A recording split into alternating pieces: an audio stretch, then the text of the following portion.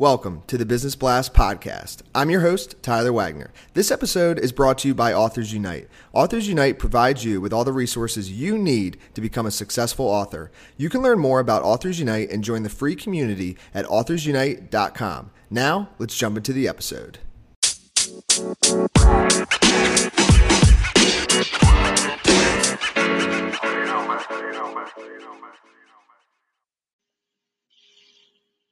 All right, everyone. Welcome back to another episode of the Business Blast podcast. I'm your host, Tyler Wagner, and today I have Cherry Farmer with us. She's a consultant at Grace Bay Group, where she helps companies fulfill their brand promise. So welcome to the show, Cherry. Thank you very much, Tyler. Of course. Thanks for joining us. We'll dive right in. The first question that I have for you is, what's the best story from your life that has an underlying valuable message? I really don't know if I have a best story. I've been really blessed and very fortunate, and I've learned a lot from successes and probably a lot more from misses. But I will share that when I was in school and early in my career and in my life, I was really career focused. I worked really hard at trying to be good at my craft, and I was very serious about it and very dedicated.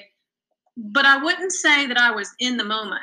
I had a tendency to look ahead, always trying to do it right, so to speak.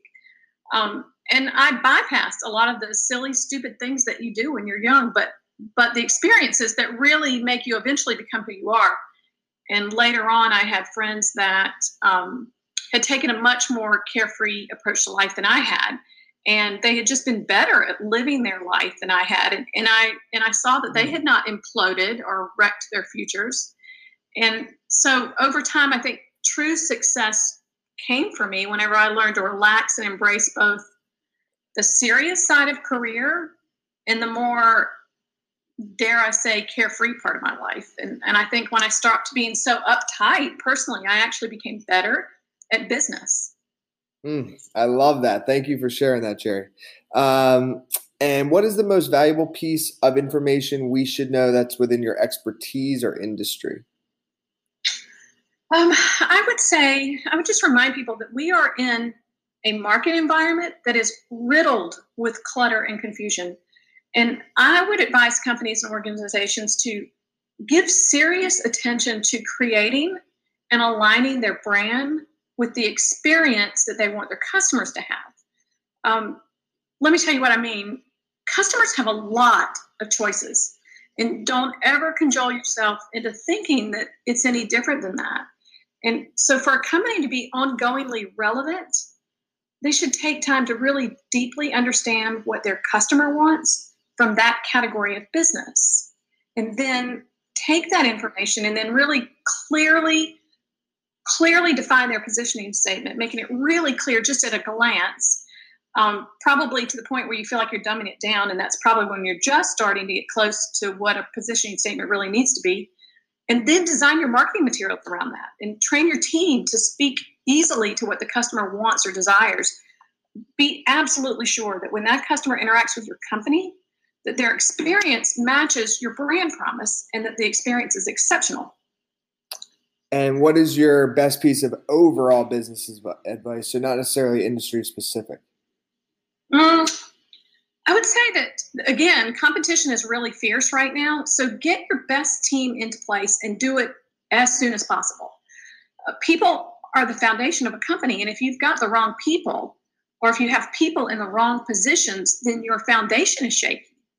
And if you want to stay relevant to your customer, it's a mistake to only invest in the development of your top leadership. And I see this over and over. And I get it, because you want to make sure that the people that you're committing to are really worth the investment.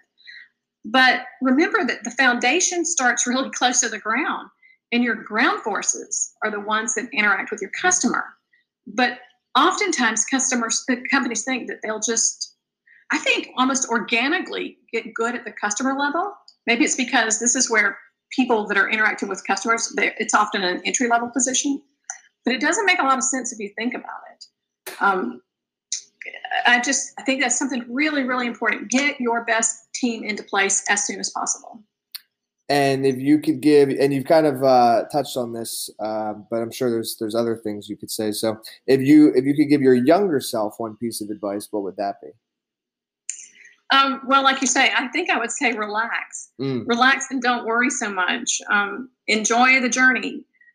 I think I would also tell myself that there are going to be very few decisions that are going to be life or career defining. That what's really more likely is that it's elements over time that affect your life are not moments in time. They're situations that kind of evolve.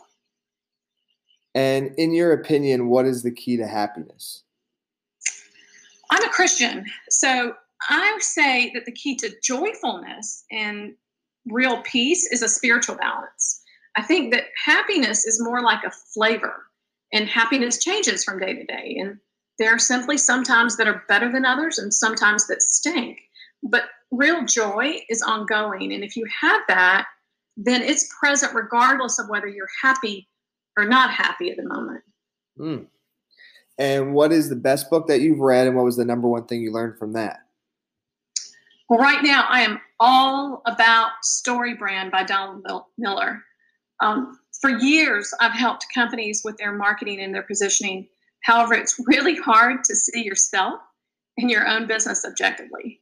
Story Brand provided me with a kind of like a guided tour toward defining my business in a way that my customer could see and understand that what I do makes their lives or their companies better. And in turn, I think that experience made me a lot better at doing this for my clients. And what is your favorite quote and why?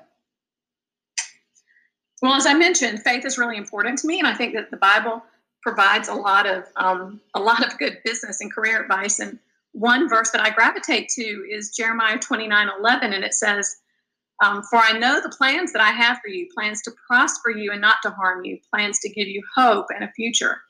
And so for me, that's a reminder that I'm not just floating around in this world by myself, and that my path is a deliberate one, and especially when I can't see it clearly.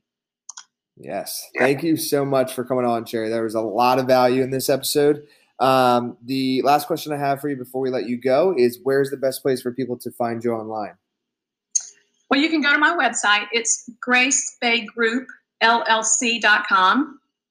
And then you can always find me on LinkedIn under Sherry with a C, Sherry Spetz Farmer. Perfect. Thank you again for coming on. Thank you. I appreciate it.